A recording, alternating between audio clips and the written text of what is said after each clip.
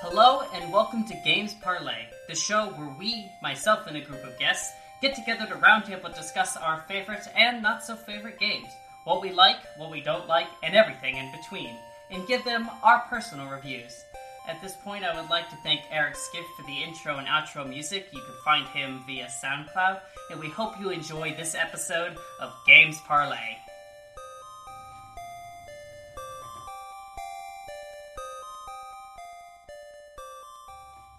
The Legend of Zelda is a name that stirs the hearts of many. Millions of rupees collected, thousands of dungeons explored, and hundreds of Hyrules saved from the evil clutches of Ganon. The Triforce has lit the way for years, since 1986 to be exact, and has guided our hero of time to saving the world, well, time and time again. We've seen Link and the rest of the cast portrayed in many different ways since then, including 2D, 3D, across consoles, and even on TV. Some are better than others, and others are up for debate. That is what we're going to talk about today in this installment of Games Parlay. Specifically, though, Breath of the Wild. As the most recent installment of the Zelda franchise, it received massive success and is regarded by many as the best in the series. Today, our guests have some interesting opinions in this game, so let's jump right in it. Alright, and here are our guests for today. How about, Matt, you want to introduce yourself first? My name is Matt Haichu. My favorite Zelda game is Breath of the Wild, and it was also my first Zelda game that I've ever played. And I'm Luke Evans. My first Zelda game was the first one on the Nintendo Entertainment System, and I think my favorite one's still got to be Ocarina of Time. All right, and once again, I'm your host, Billy Hatfield. The first Zelda game I ever played was also the original Legend of Zelda, except mine was the Game Boy port, specifically. And my favorite Zelda game has to be Twilight Princess. So, let's hop into this.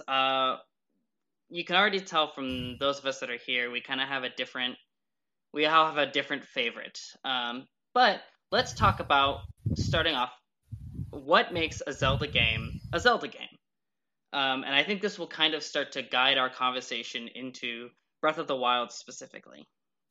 Well, I think in particular, like, what makes a Zelda game is, like, it's kind of, like, on the nose, but, like, it really does have to be, like, it has to star either Link or Zelda.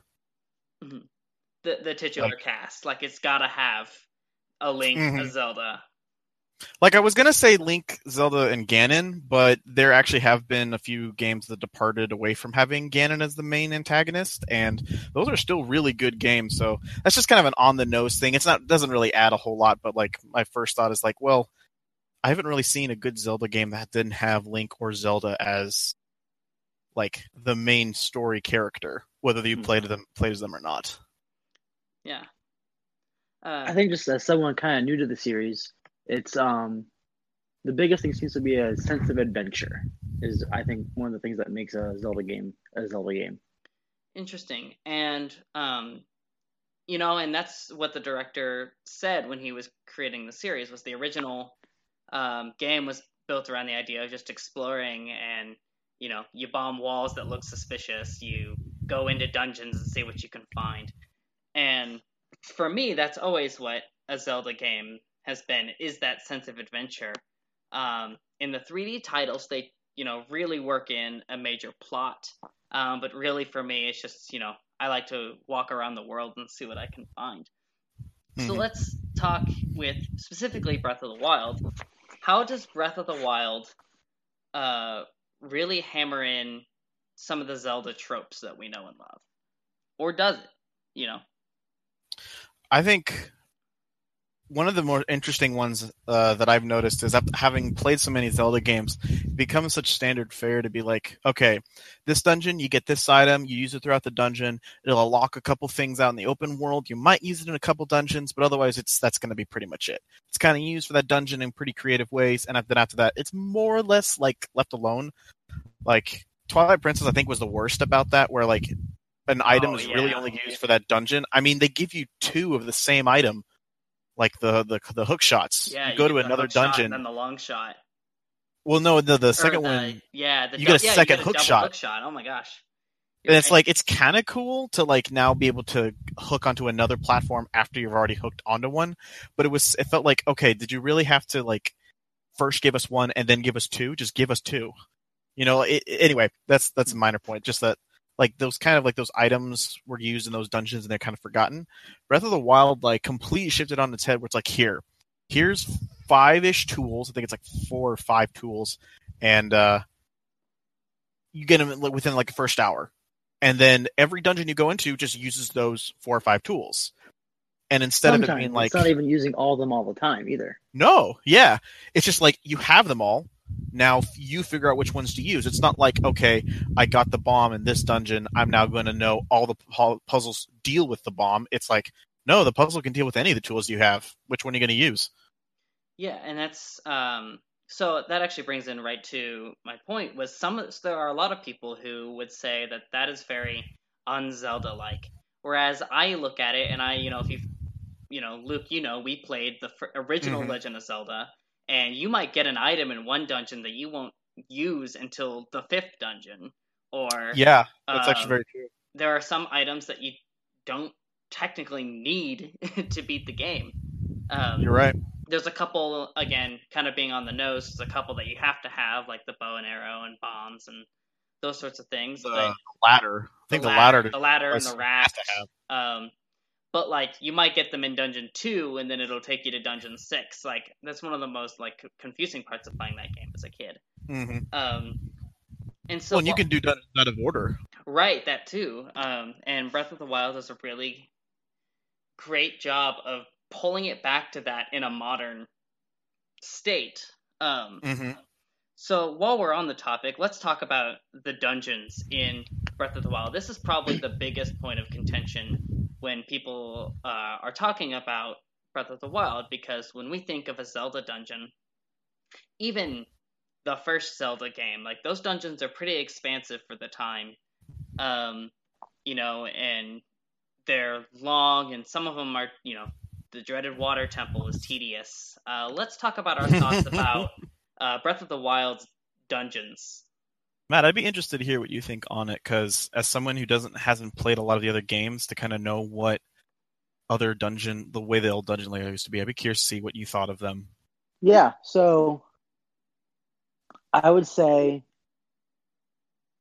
the shrines, for the most part, were really, really good. I thought it was really cool just how many that there were. I love being able to find all the different shrines, and I love being able to explore all the new places and use those tools on the Sheikah Slate in different ways. I kind of got bored of the design after a little bit, though. It all just kind of looks the same all the time. So every single shrine has the same exact color palette. And it's cool the first few times, but then it kind of just gets stale, and you kind of just forget it's even there. Yeah. Well, sorry, you go ahead. No, go ahead. Nope, go ahead. I was going to say kind of the same thing for the Divine Beasts as well.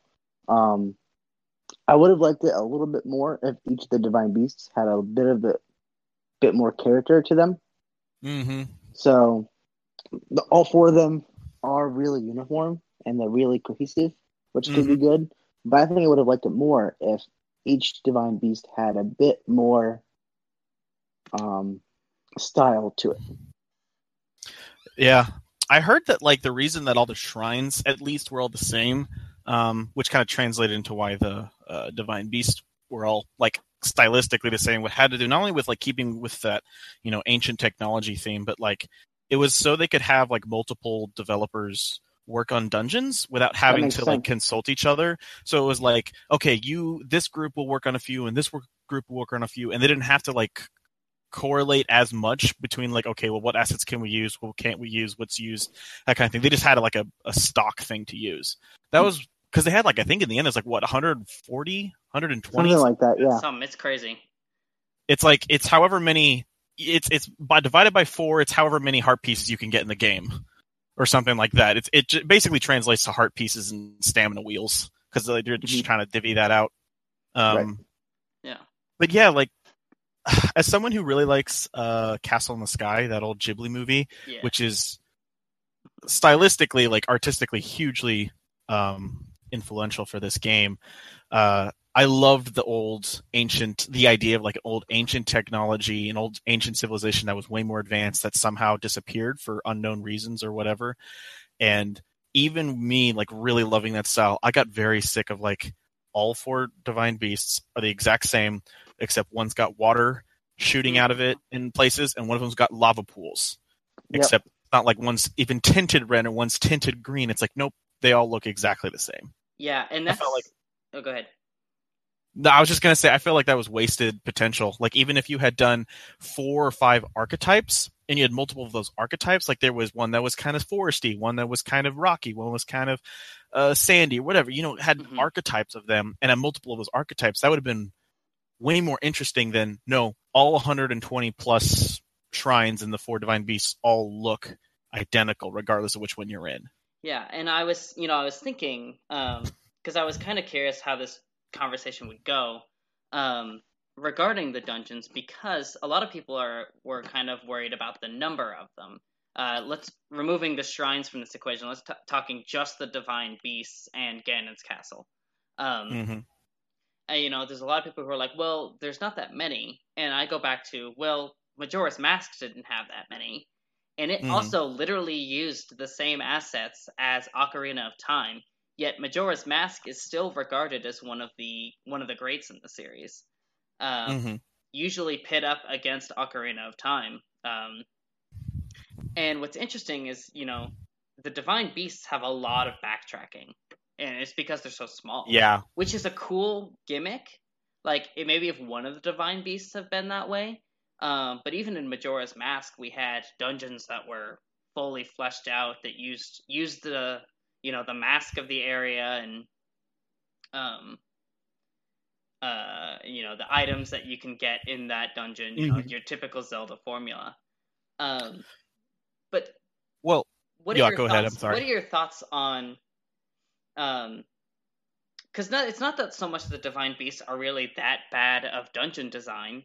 I think it's actually quite interesting, but none of them really took that long to complete.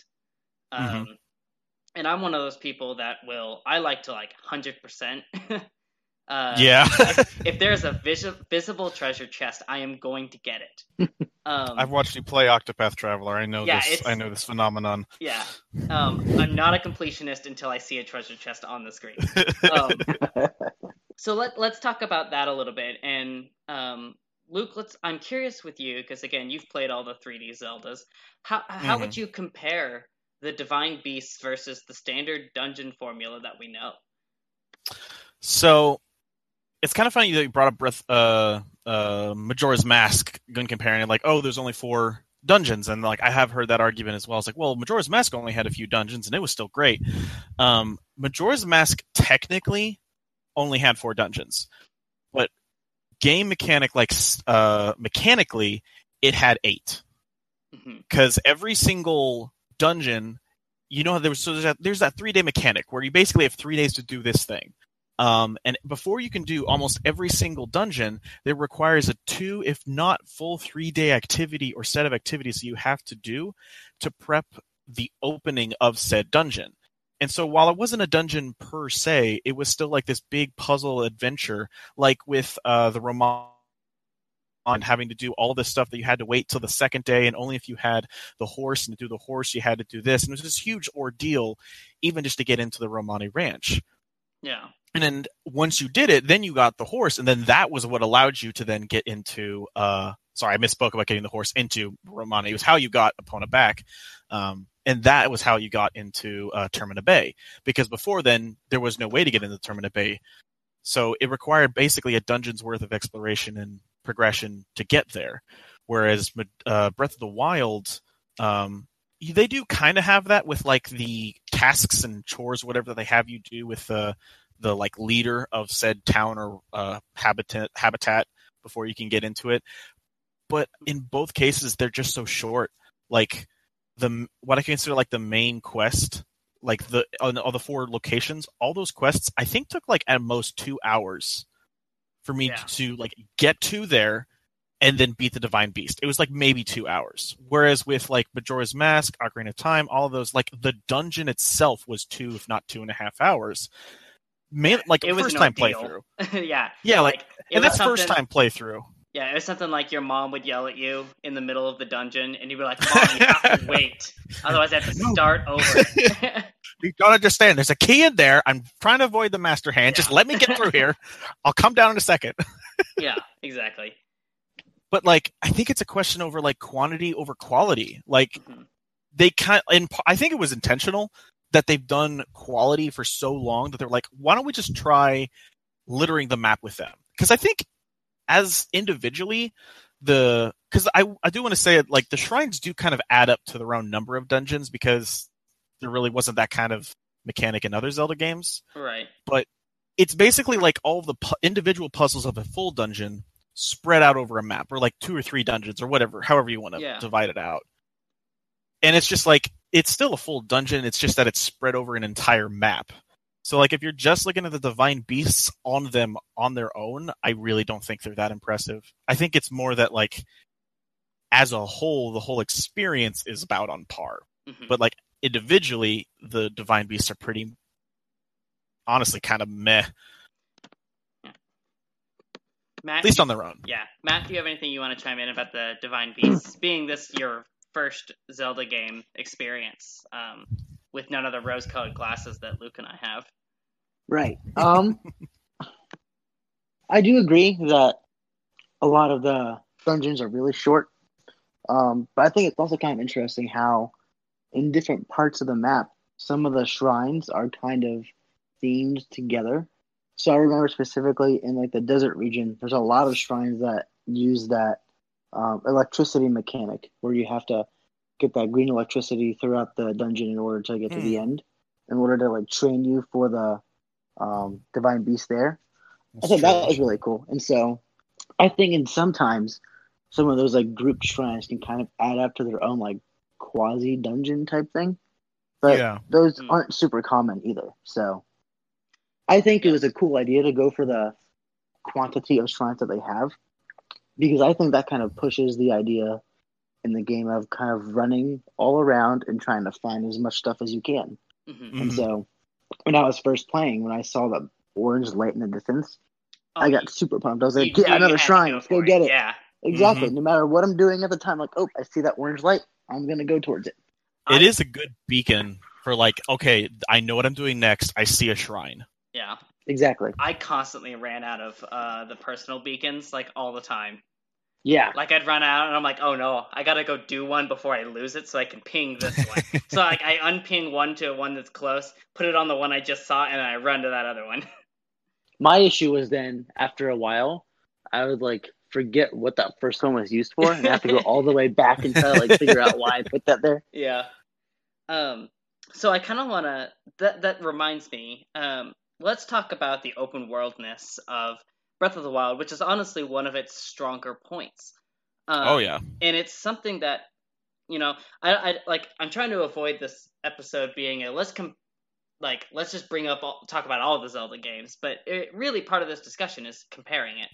And the one that's most comparable to this one's open world is The Legend of Zelda Wind Waker. I knew you were going to say that. Well, I mean, it's because it's true. It is. It's true. It's akin to Wind Waker on the 3D scale, but it's akin to the games like Link to the Past and the original Legend of Zelda on the 2D scale. So let's talk about that. A lot of open world games have the fear of being too empty. Let's start with that. How full is Breath of the Wild's open world? I think, honestly, and I mean this like this is exactly how I want it to be, it is not as full as some other games I've seen. Mm-hmm. So, like, a game like... Because I was actually playing Assassin's Creed Odyssey not too long ago, because it's more of an RPG this time, so it was a bit more catered to my tastes, and so I was going to give it a shot. And I was noticing that just, like, how almost swamped with stuff to do it was, and how it was almost daunting. And it actually was kind of comparing to Breath of the Wild, how, like, there's always one or two things you can do in any location on the map. Wherever you are, if you look around and do a 360 turnaround, you can find one or two things right away. And there might be a couple things that might be hidden, but it's never, like, overwhelming. Mm-hmm. And yet, so it's like, I don't think it's the fullest I've seen, and yet I think it's about the perfect amount. where it's like I still feel like I'm in kind of like a deserted area. Like it's supposed to feel sort of like abandoned, Right. because of the apocalypse almost events. And so it still feels like that while like also having things for me to see and go do, and always having a destination in mind. Whereas like I said with Assassin's Creed Odyssey, I was just swamped. I felt like there's so many little things to do on my map at any time that my compass just it was a nightmare trying to distinguish stuff. So I feel like it's like that perfect balance of like there is open space to kind of like give it depth while still also having enough for you to always do. Mm-hmm. I completely agree. I think the idea of it being a little bit less full than other games is completely intentional because you are supposed to be out in the wild, hence the title, and you're supposed to be in nature. And when you're outside, there isn't constantly things for you to do and look at. You have to kind of be in nature and see what's around you. So I think the idea of it being not super full all the time is intentional, but then you see things that are really important frequently, and so you know where to navigate based off of other locations, which I think is an important part of that overworld too. Well, like it's a tone, like you said, it's intentional. It feels like a really good tone element to be like there needs to be quiet. Like Breath of the Wild, out of all of them, is the most somber. Like even Twilight Princess, which was kind of like a more like darker take on the story and elements of Zelda, like this one was way more somber and kind of dark in its own right. Like dark in terms of undertone, less than like blatant in your face, I guess. But like it's a very somber game. I think that like having those empty spots really help with that. Like especially like Hyrule Field, where there's just those guardians kind of walking around, but you see them so far in the distance, but you see like 2 or 3 just walking around, and they're far away from you, but like you can't help but always be looking over your shoulder as you go through there because they're there. I can see fast. Them. How far away do I have to be? And it's little stuff like that where it's like it's not really anything immediate, but it's good tone. It's a good tone they had. Yeah, and I really like that because, when you compare it to, say, Wind Waker, you're just on a boat and you can't do anything. Like, there's nothing to do while you're sailing. It still has the effect of, ooh, shiny, there's a new island to explore. But can I be real about Wind Waker, though? Yes. Just real for a moment? Yes. I know it's everyone's favorite game, and I don't want to, like, diss on anyone's, like, absolute favorite thing, but it seriously has my absolute hated open world. Oh, it's my least favorite of the 3D Zeldas. I'm not hate like the idea. We're being real. I truly rank Skyward Sword above Wind Waker. That's a conversation for another day. But oh, jeez. But before everyone hates me too much, back to Breath of the Wild. Sorry, No, I like, and it's a great talking point of. Wind Waker is very empty with not a lot to do, whereas Breath of the Wild just feels empty, but there's so much to do. And I think a lot of it's hidden too, like Korok seeds particularly. Like, you gotta dig for some of those guys, but they're everywhere. There's like 3 or 4, it seems, every time you look at the screen. You can see like a spot for a few of them all the time. I think there was an element of them trying to do what they did in Breath of the Wild in Wind Waker, where they were, because knowing the story of Wind Waker, they are going for that sort of like, things didn't turn out well, and it's kind of morose. Mm-hmm. But it did not pull it off well.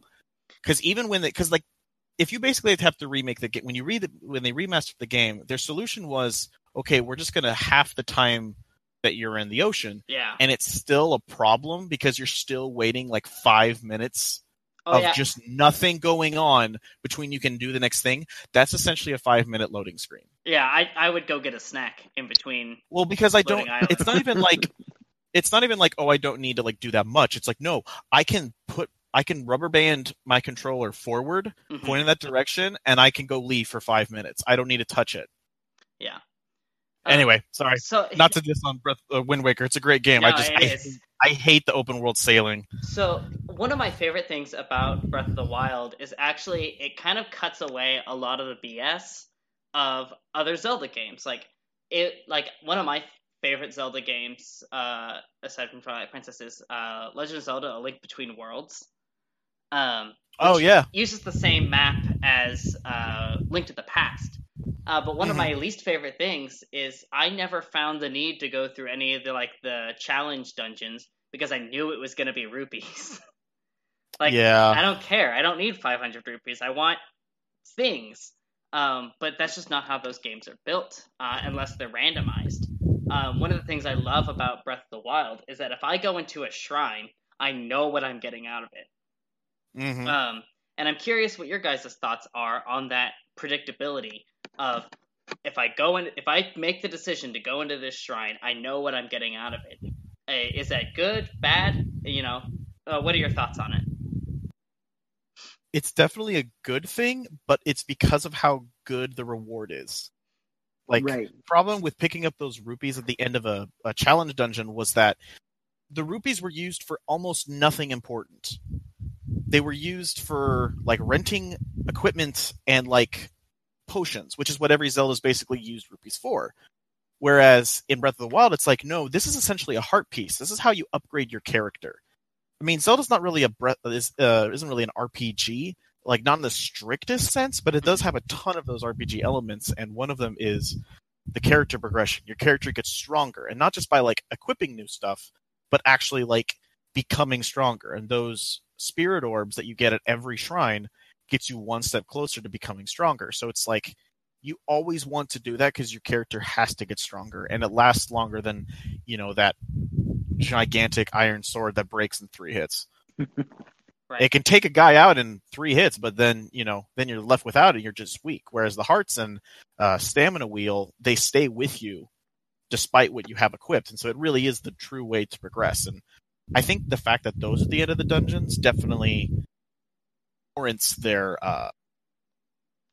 excitability and yes, I want to get through this regardless of predictability because it's always worth it. It's something you always want. I agree. What was I gonna say? So it just made me think of when I first played through Breath of the Wild. I would always put my spirit orbs into my stamina wheel because I was really bad at climbing. And so every time I tried to climb something, I would inevitably die. And so when I picked it up again recently to kind of prepare for this podcast, I tried putting orbs into hearts this time instead. And I think it went even worse because then I would die even more. So that's what's interesting. Because I got better at the fighting part, so I didn't lose hearts nearly as often. Yeah. But I still wanted to climb everything, and so I still tried. And it didn't go. That's super interesting to me because when I played the game, I dumped all of my spirit orbs into hearts because I knew, and I guess spoiler alert for this 2-year-old game, but because I played the original Zelda games, I knew that I was going to need about 13 hearts. And actually, you need 13 hearts exactly in Breath of the Wild. I was because in the original Legend of Zelda, it's anywhere from 12 to 14 to equip the Master Sword, or the Magical Sword, it was called at the time. So every shrine I saw, I went there, and every time I got 4, I went back and I upgraded to get another heart container because I knew I was going to need 13 to get the Master Sword. See, I didn't know that, and so when I finally found the Master Sword, it took me forever to get it because I had you ever kill yourself. Oh heck yeah, a couple times. Because what's funny is that he warns you the first time. He won't let you kill yourself the first time. He'll stop you. So, did you be screw it, I'm going to try it again and then die? I did it immediately after to see what happened. Yeah. Hey, maybe the second time. Nah, he was lying. I got it this time. Don't worry. I'm tougher than I look. And so, let's try.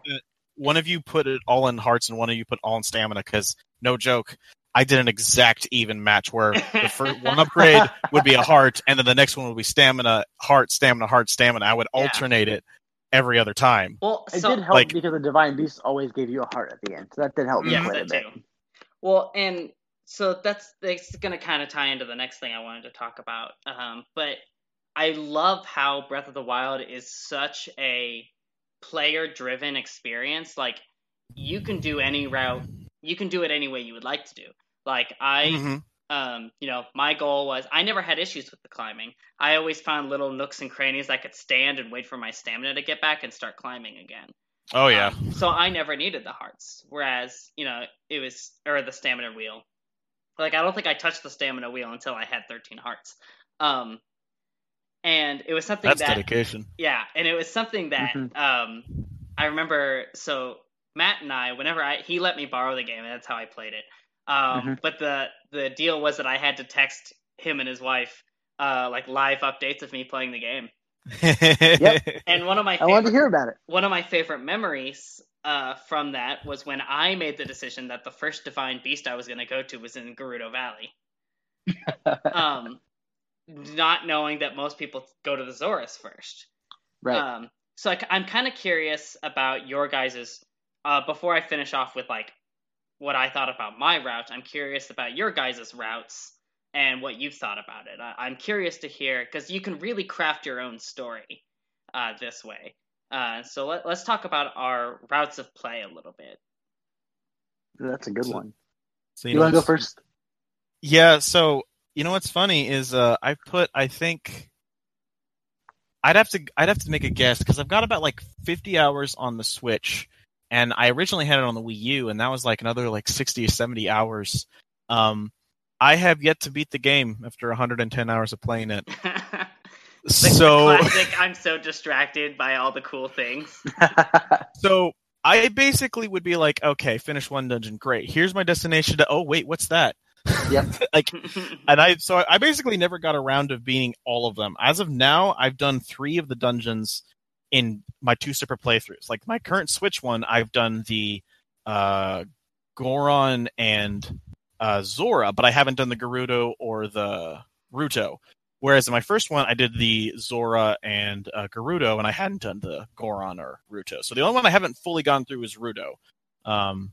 Which ultimately gives you the best spirit ability in the game. I know. Yeah. I saw that online and stuff. I was like, geez, what am I doing wasting my time over here? Like, Daruk's protection is kind of meh.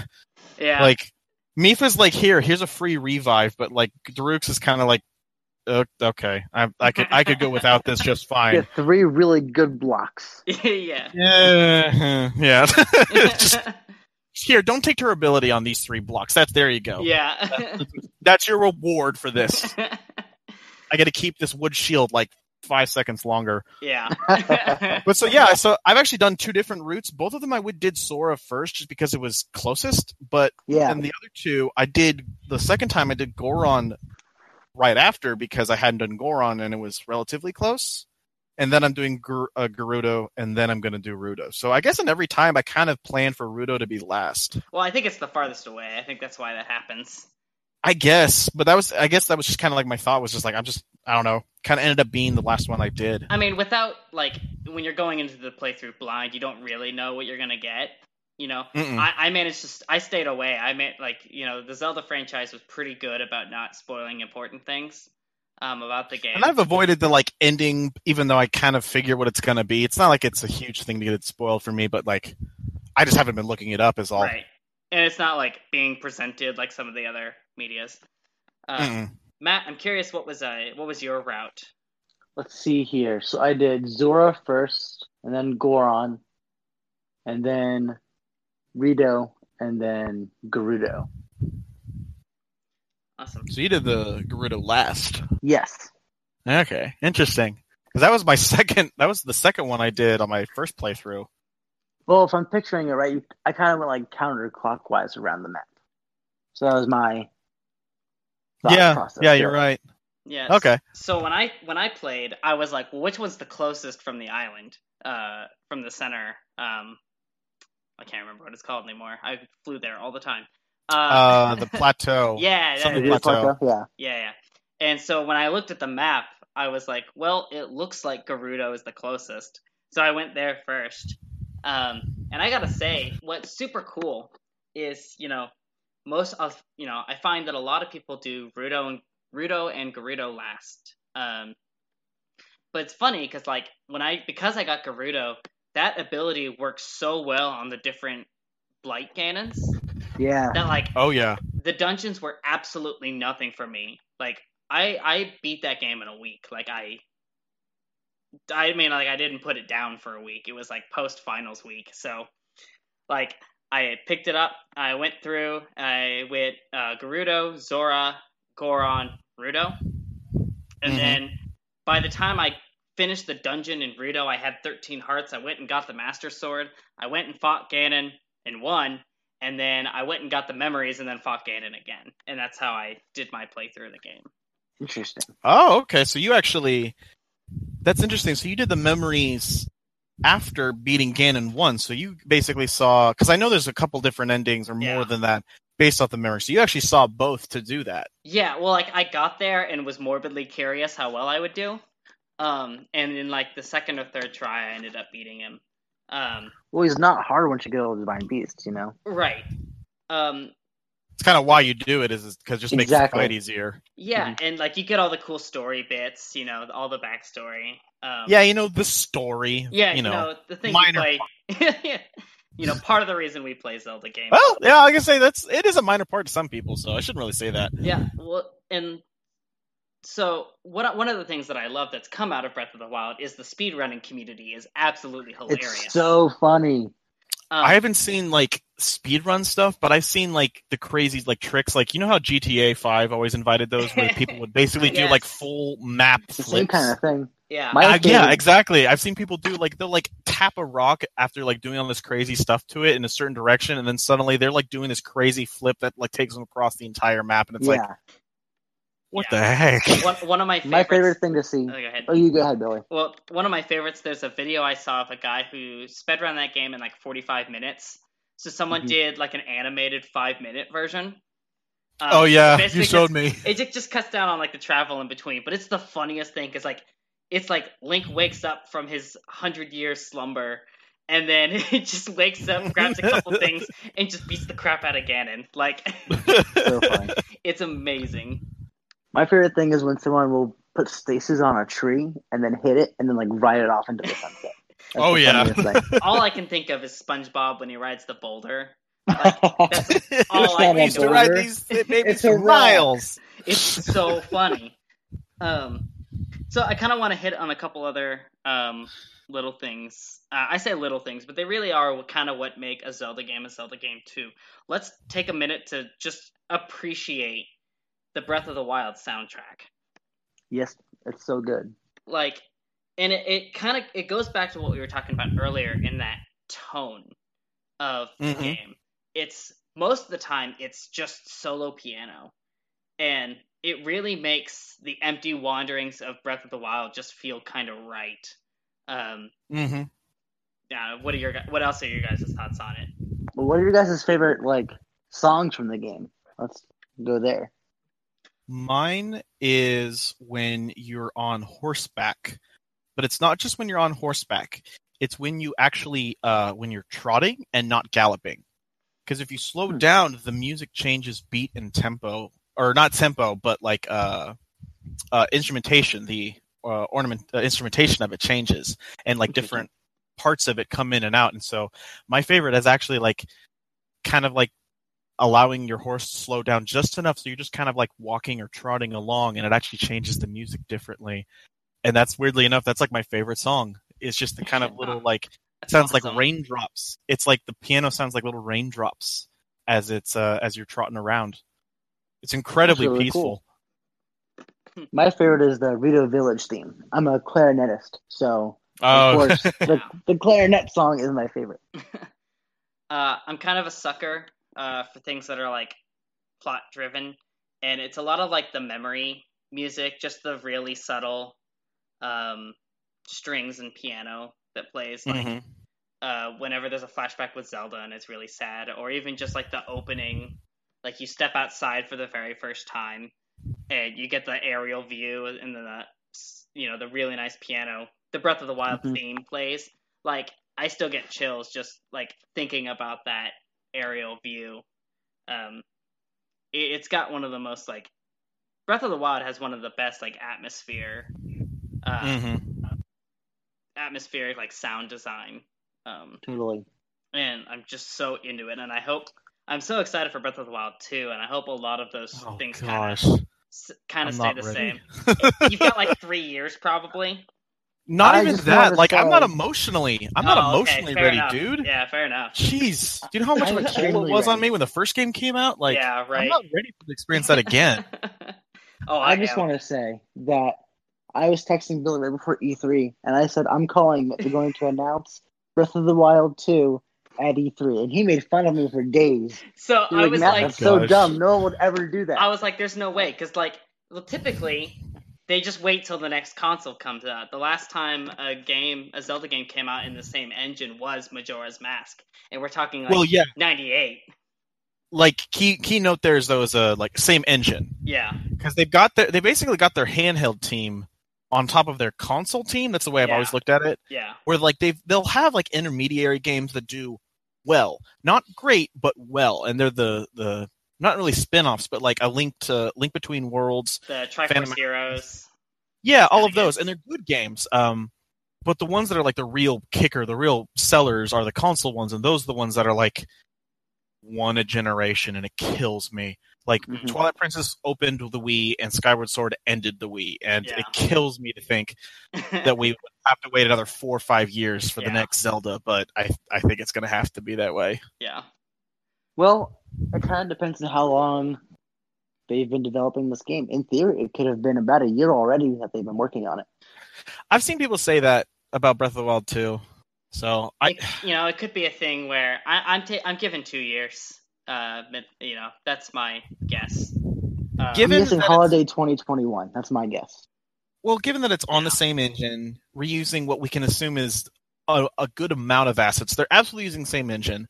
So that doesn't save a ton of time because Breath of the Wild was a whole new engine. Yeah. But Yeah. like, I can see it being sooner. I'm just worried it's going to be later. Yeah. Yeah, and that's a definite worry for that franchise for sure. Yeah. Sorry, I still have to be the first one, so it's okay. I do have like one more little point, and then I kind of want to start wrapping up our thoughts. One of the things that Breath of the Wild did that none of the other Zeldas did that I think is important to talk about is the addition of voice acting. Actually, technically, I can't say it's the first. There were the CDI Zeldas. If you want to count those, for those that aren't aware. Billy, I think we need to end the podcast and just we need to edit that out right there. I don't know what games you're talking about. There are no such games. I think you need to change that. For those that don't know, Game Grumps really made it infamous, but like Peanut Butter Gamer is notorious for playing these too. But there was a console called the Philips CDI, and there were a series of non-Nintendo Zelda games. Like they just let this other company kind of make these games, and they're bad. They're so bad they shouldn't count.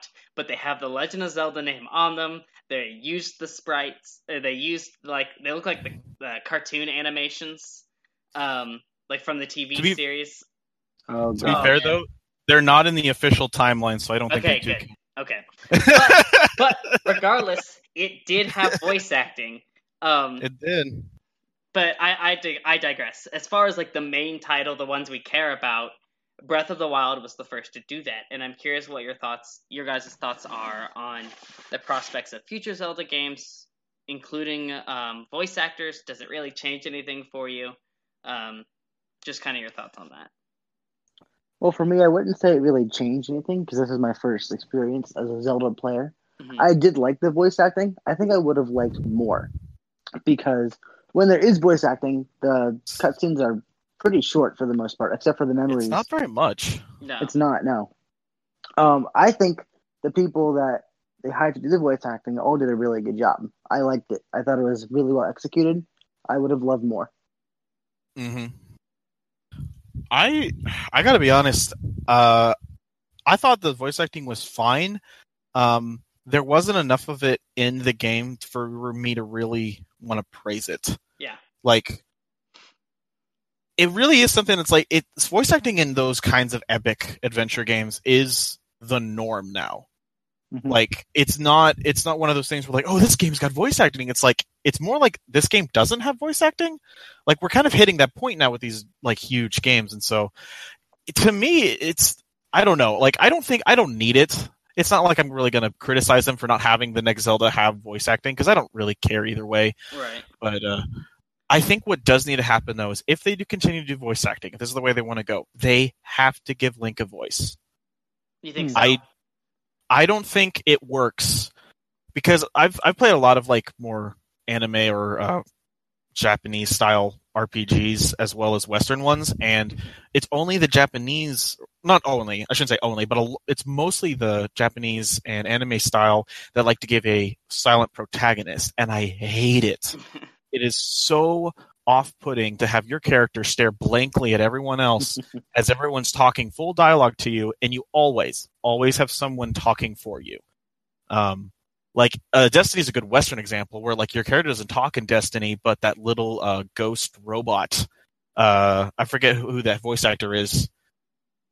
Shoot, I'm gonna forget it now. I forgot it now. But anyway, like he talks for you, and everything he says is kind of like in response to what your character probably would say, but they just didn't have the guts enough to make your character speak.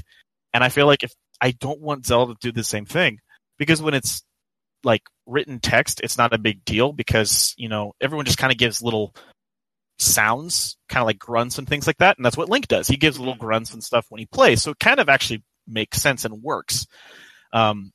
Because he does talk, you pick responses, and those are supposed to be what Link says, but they just don't voice them, which I feel is kind of, I don't know. I know they want to be like you project yourself onto him, but I think voice acting, you kind of lose some of that mystique. I think they're gonna have to pick one way or the other. Kind of all or nothing with it. Yeah, that's really it. I don't mind if they don't do voice acting for the next one. I may be the only one who thinks that, but I do. But if they do, I think Link's got to have a voice. I wouldn't like it if they did this same style again. Yeah, I think it would be super cool to see that.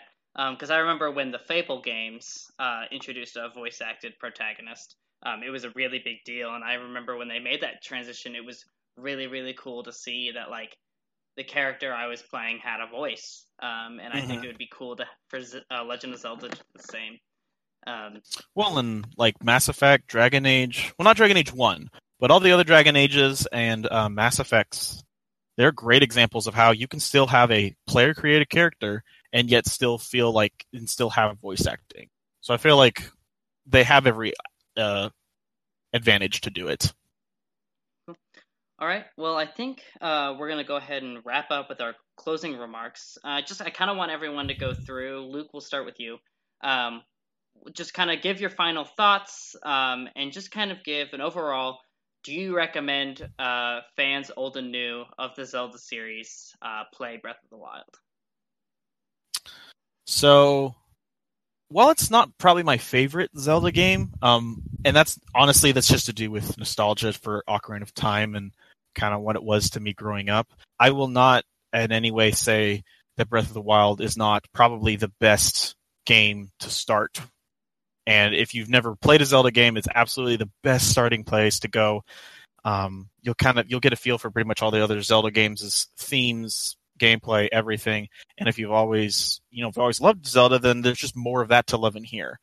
Like we've all been talking about stuff, but really they're just nitpicks. Like everything about the Breath of the Wild is just a great game to do. So I pretty much give it pretty much everyone who likes games should try it. I really don't think there's anything really stopping you from just really enjoying the game.